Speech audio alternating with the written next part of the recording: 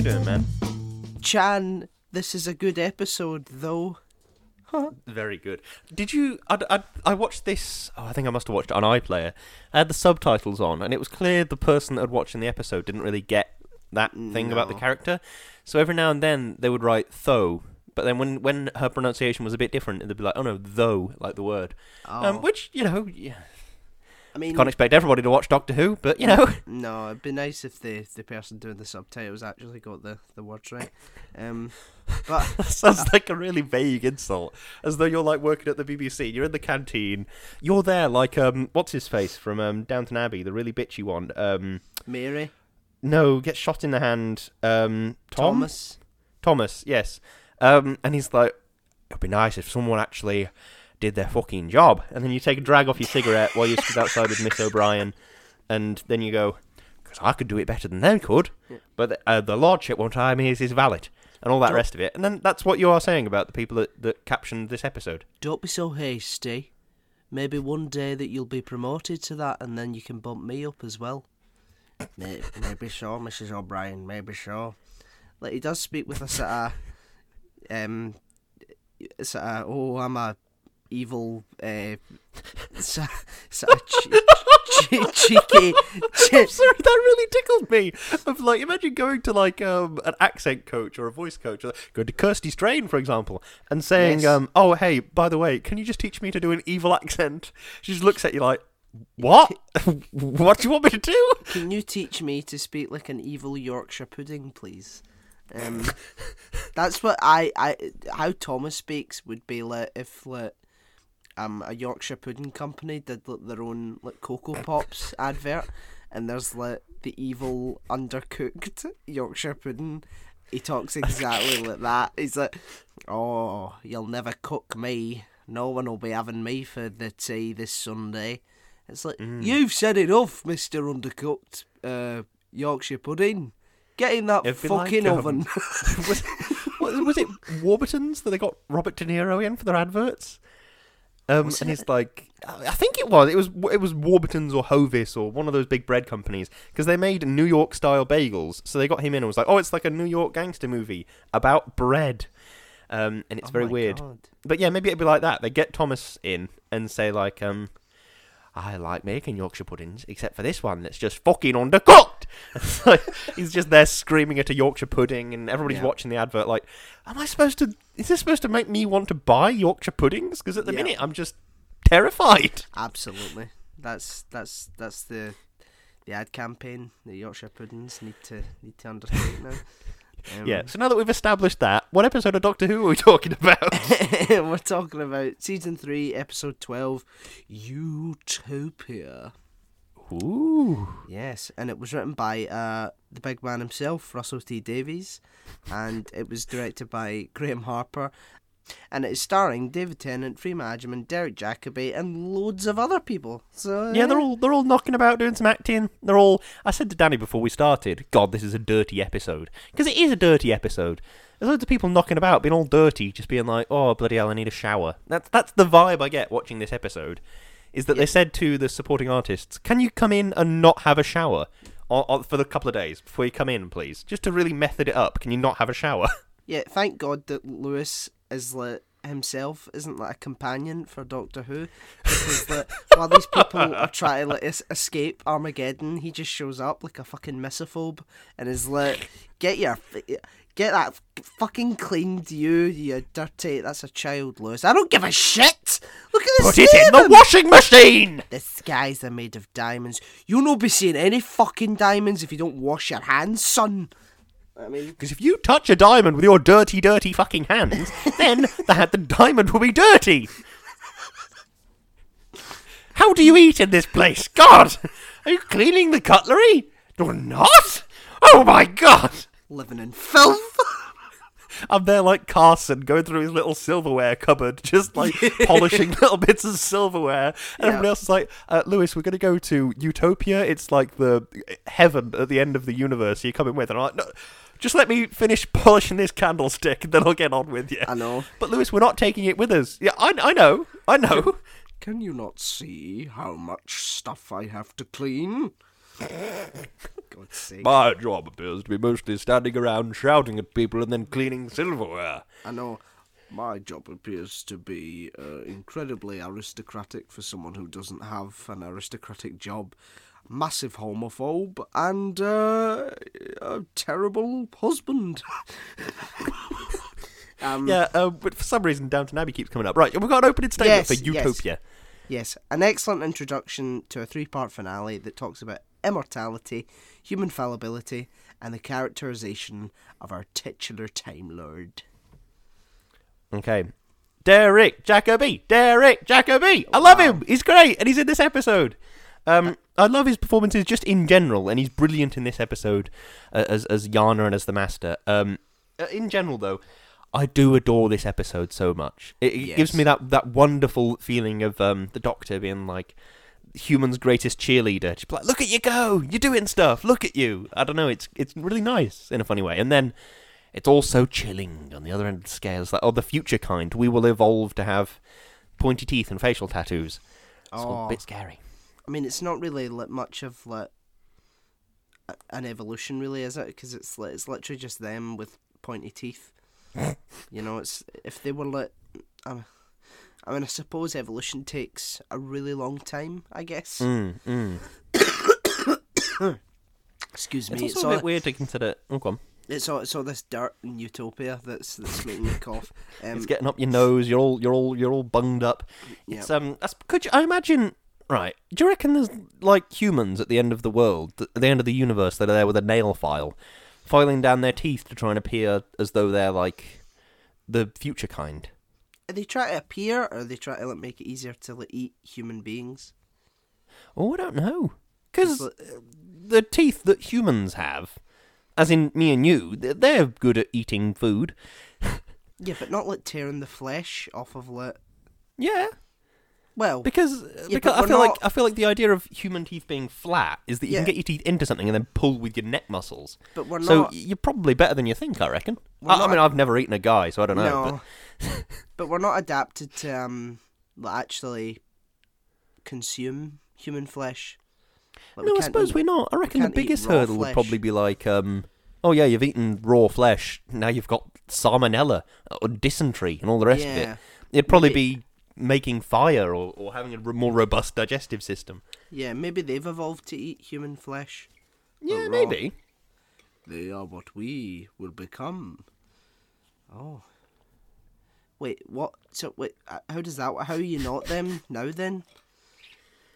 That's a good point. Yeah, if evolution takes so long, have the future kind been like sucked into a black hole where time passes faster and then spat back out the other end, and now they're on this planet at the end of the universe? I mean, to be fair, I do feel that you know, when people say, if evolution's real, how come there's monkeys still about? That's true, yeah. So maybe that doesn't make sense. By the way, we are not related to chimpanzees. We're related to a common ancestor of chimpanzees. Mm-hmm. So when people say, how come we're... No, it's apes, they say, isn't it? It's like we descended from apes or something. People are stupid. That's what I'm trying to say. Yeah, really, yeah. The thing is, it's kind of a stupid one, because you look at an ape or a gorilla or something, and they have such human faces, and you're like, okay, yeah, I can kind of get it now. Oh, they're not? Oh, okay. It's weird because there's some part of your lizard brain that's right at the center of your human brain, and it's just trying to say to you, no, look at the evidence in front of your eyes. That's what you can trust. Yeah. But in reality, it's a weird. No, you can't. It's kind of a bit different, slightly. I mean, it feels like the same thing when people think that their dogs can understand them. They can't actually hear what you're saying. It's by your tone and by your attitude that they're going by. Oh, God, yeah. Do you know what I mean? Dogs are just no thoughts, just vibes. Yeah, yeah, exactly. My mum says that. She's like, she can understand everything you're saying, Daniel. I was like, Mum, no, she can't. How could she possibly? It's like, and then I went, right, okay, I'll prove it. And then I went, oh, look at you, you wee parasite. I hate you so much. I hate your stupid face so much. And she's like, licking and, you know, being cuddly and all that. And then I was like, I really love you. I love you so much. And she was like, oh, no, like that, you know. Yeah. And my mum was like, She knows. What? Trust me, nothing has prepared me to know that animals don't understand language more than owning Monica. She will do things and you're just like, what are you doing, dickhead? And she'll just be looking at you like, clearly I was licking my own arsehole. Can you leave me alone? Jesus Christ. Oh, man. I have to say, for the sake of fairness, that every Welsh quarry was used in this, yes. in this episode. Yeah. Doctor Who's Hello, long been about... is this Wales? Can we have access to every quarry, please? Yeah, Doctor Who's long used quarries for its backgrounds.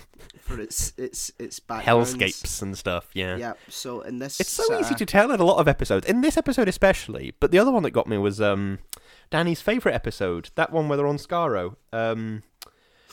And Clara and the Doctor are looking down on the Dalek city, and it's like, well, clearly you're just stood on the edge of a big hole that someone has dug. Mm. Yeah, I mean, I the less said about that episode, the better. What else? I really like the reuse of the watch and how that was set up quite nicely, and the Family of Blood, and the fact it gets brought back here. It's like, oh shit, you know. And in terms of like, just the sheer execution and delivery of the season as a whole, it's just one big sort of story. It's told in little parts, which I think is really nice. It's found a middle ground between what something like Loki, for example, did, which is just it's kind of just a film that someone's got the scissors into. Yeah. But like it's somewhere between that and sort of like a soap. Or an episode of Family Guy or something, where every episode is insular and has nothing to do with any of the other episodes. It's found on a nice balance between the two, which is quite sweet.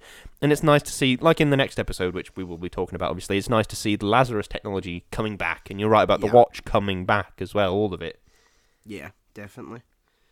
Derek Jacobi in this as... Yeah. The Master. I think we were robbed. I think. Yes, I couldn't agree more. It's he was such a wonderful character as Professor Yana. So like sort of kindly and sweet and like that, just turning on a sixpence, and all of a sudden he's this horrible nightmarish man. It's brilliant. Yeah, it really is. I saw it from behind the scenes or something, and Derek Jacobi was like, I would have liked to explode my character as the Master, but I wasn't allowed to. So I think he felt disappointed, because he obviously came back and did Big Finish and stuff like that as well. So if you're into that, go have a listen. It's one of the stupid things of my life that I love that Big Finish are forever just hoovering up the bits of Doctor Who that the BBC don't want to do, and yet the fans are just like, oh, this would be really good actually. And Big Finish go, all right, that is a commercial opportunity. Yeah, I mean they do some really good stories, obviously, because I mean they brought Christopher Eccleston back, who famously said, I'm never doing that again. You know, so that was... They must be doing something right. But yeah, what else? There's a line that really never really made any sense to me. When Yana turns out to be the Master, and Chantho's like, you're destroying all our work, though. And sort of points a gun at him, and he's like, oh... Now I can say I was provoked. Who's he saying that to? Exactly? I suppose to Chantho, because the idea is that it's like, oh, she had a gun, I didn't know what she was going to do, and maybe he didn't know he was going to sort of why would just come out and out as the Master, and he was trying to be just like, oh no, I'm still poor old Professor Yana, and I'm just here, and I'm just being Professor Yana, doing me Yana thing, and all the rest of it. To who, though? Cause to the Doctor and to Jack and to Well, they Martha. already know, because he's closed the door, and the Doctor's figured it out. Oh, that's true, but I suppose he could have sort of... I would imagine maybe the future kind were like got there too quickly in a funny way, and they sort of overran his plans. So he was like, "Oh fuck, I can't deceive him. Then I've got to just be out and out the Master." But then again, it is a very the Master thing to always have a backup plan. Always Yeah, I have sort of suppose. 5 or 6 plates spinning, because then if you drop one, it doesn't really matter. So maybe it's just that's something he's got in his mind for on the off chance they come up, and I'm still tottering about being Professor Yana. Then maybe I'll be able to deceive them. Yeah. I mean, there's a plot point in the next episode that gets dropped super fucking quick. When David Tennant, it's like, oh, who's the Master? How do we don't even know what he looks like? And David Tennant's like, I'll know him the moment I see him, because Time Lords always do. Yeah, like, minus the 8 fucking times since this episode that no one recognised Missy as the Master. That's a good point, yeah. So I just thought, that's Stephen Moffat again, not reading the fine print. Yeah, because Peter Capaldi ends up kissing Missy at one point, doesn't he? So yeah, you'd think he'd at least notice during that palaver. Yeah, she convinces him that she's a fucking robot, like, the entire time, and then at the end, like, she's like, oh, I'm a time lady, and he's like, which one? It's like, sorry?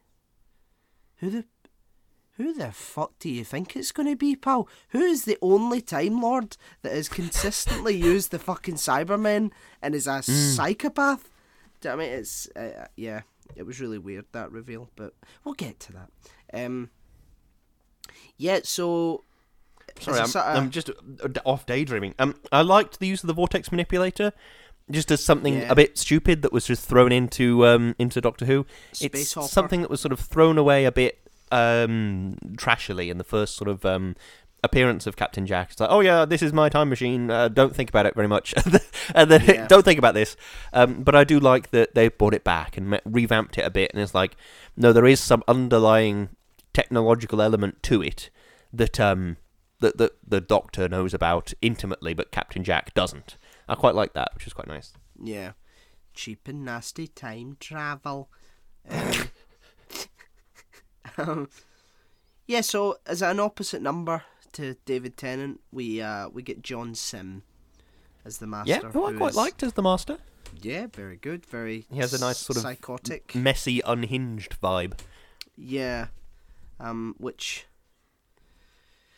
I mean, is okay, I guess. Like, I guess this was the start of, like, characters who are clearly insane, but still have the capacity to, like, have massive plans that, are incredibly complex.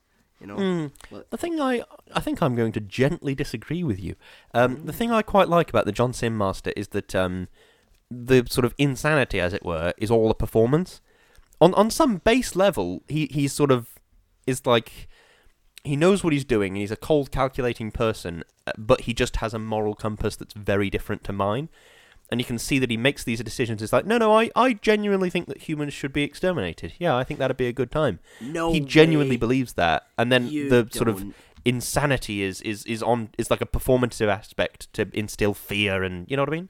You think that his motivations are ideological rather than just, I want power and I'm incredibly Yeah, don't get me wrong. I don't think he's whimful. like I don't think he has political opinions, but I think he's like, yeah, I think humans. I think I should get rid of them. I think I want to be the chief in charge of everything, sort of thing.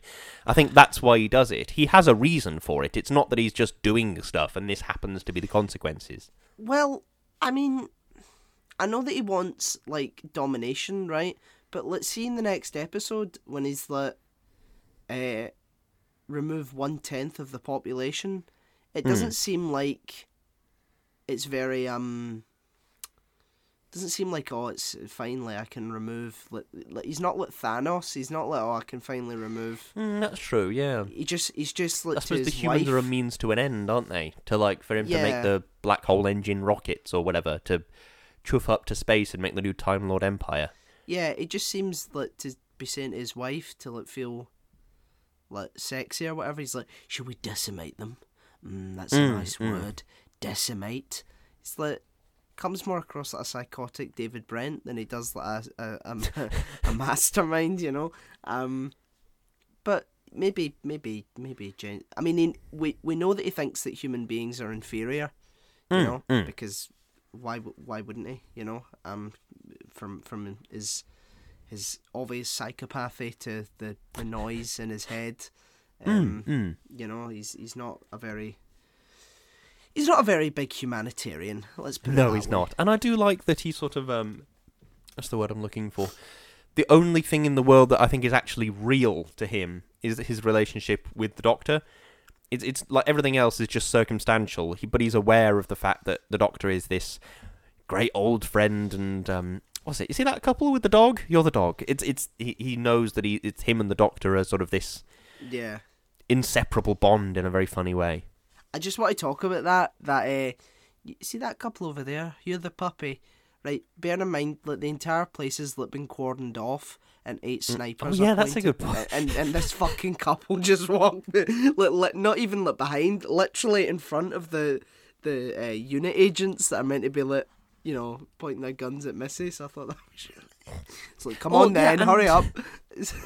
And also there was the oh yeah, we're not a couple. Look at that married couple. That's like us. Yeah. Which is like, I'm sorry, what? You can't have it both ways. Yeah, exactly. It's like, we're Time Lords, not animals. We're just friends. And then it's like, see that old couple over there? You're the fucking dog.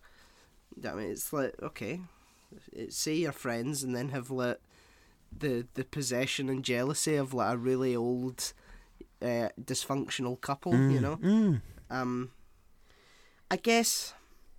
Do you prefer them as like a sort of quasi relationship, or like just really old friends that have an understanding and will fight each other to the death? I don't like them being romantically intertwined, because it seems like something that Time Lords, I don't know, the way that they talk about, like, I don't know, I don't like the idea of thinking about, like, oh yeah, Time Lord marriages and relationships and stuff, but on the same level, why wouldn't they do that? Do you know what I mean? I don't see it between the Doctor and the Master. I don't see it there. I think that between them, it's more of a sort of a kinship of sort of, they've been in the trenches together, they've been doing things for a long, long time, and you can sort of see that old age of knowing one another. I like that, but I don't see it in the Doctor and the Master, but I'm completely open to the idea of there being, a Time Lord married couple that fight across galaxies and whatever. That might be a really interesting thing to write about, but I just don't get it on the same level. I'm not sure, because I suppose it's because we've never seen it in Doctor Who. They always threatened it in the RTD era of, oh, I used to be a dad, or oh yeah, I had a wife. Yeah. And they used to threaten it, but then it's something that we've never actually seen, because I don't know, it's a funny thing. It's like you keep changing throughout your life. As me, Lewis Brindley, the person, I will keep changing throughout your life, and I'm constantly aware of the fact that I'm changing and things are changing. We're always in a state of motion and the rest of it. But like, I know that is something that my wife and I's relationship is based upon. Is the idea that we're always changing together. So would it just be a more profound version of that when two Time Lords regenerate? I couldn't possibly say, but I don't know. What does it mean? You know? Yeah, I mean, but to have a character as morally principled as the Doctor, have a friend who's like clearly, that's true. Psychopath is like kind of, because it would imply that the Doctor also thinks, oh, well, I suppose it's not that bad. All these things he's doing, all these murders, I suppose it's not that bad. It's kind of like having a family member that does like bad things, and like continuously making excuses for them. You know, it's like I doubt. Oh, that's just Uncle Greg. He's a massive racist. Yeah, it's like the Doctor has had previous where like he screams the face off of like toxic family members. It's like, I am talking and I'm not listening. You know, it's like, so this guy, you know, he's clearly a piece of shit, but like in terms of like measurable harm to the world versus the Master, like this guy gets much less consideration than a genocidal psychopath, you know, which is a bit strange, but I suppose it's, you know, they're the last of their species, literally the end of the line, which creates a stronger kinship, I guess, and it's like, we're both not perfect at all, but I suppose it is that sort of that sort of toxic sort of family relationship of like, Yeah. oh well, you can't get rid of your family. You don't choose them; they're just there. You've got to spend time with them and all the rest of it, which is bollocks. Walk away from a toxic family member. You shouldn't think twice about that. But Yeah. I suppose maybe that's what the Doctor and the Master think. You are literally the only other being in the universe, anything like me. Yeah. I have to know. I have to talk to you. I have to be with you. I can't possibly imagine a life where we are not talking or not Yeah. battling or whatever. I suppose, like, when your entire species has been destroyed and you find like another human being who is like a monster, but it's like, I'm not gonna suffer another loss. Like, I thought I was completely on my own, so I'd rather keep this person with the hope that they could maybe change. But if not, then I'll look after them, you know. Which I suppose is fine. I guess it's a good. But we've went way ahead of schedule.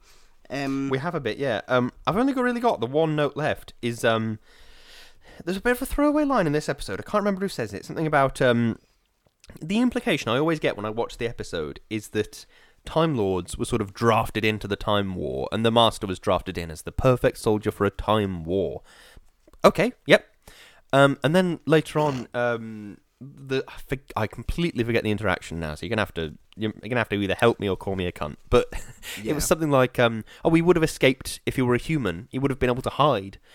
It's like, well, okay, so in that case, how do you know there's not an infinite number of Time Lords out there? If they all have access to this Chameleon Arch technology, how do you know plenty of people haven't done this? They're all standing on a planet somewhere as just some guy. Do you know what I mean? And then it does actually, now I've said it out loud, this makes even more sense. The Ruth from Doctor Who now, with the last year or the year before, whenever that was. Yeah. That was just a human. And then, oh, she's the Doctor, way. Yeah, Do true. you know what I mean? It's, so I feel Plenty. the Doctor would probably become massively concerned at everything around him. Do you know what I mean? Do you want to hear a potentially hot take? Hit me. The Doctor treats him being the last of the Time Lord the way Matt Lucas's character does about being the only gay in the village. Like, I'm afraid that's immediately lost on me. I don't know what that means. So it's in Little Britain, and this character is like, I'm the only gay in the village, and then other gay people show up, and it's like, oh, David, this is Pete. He's gay as well.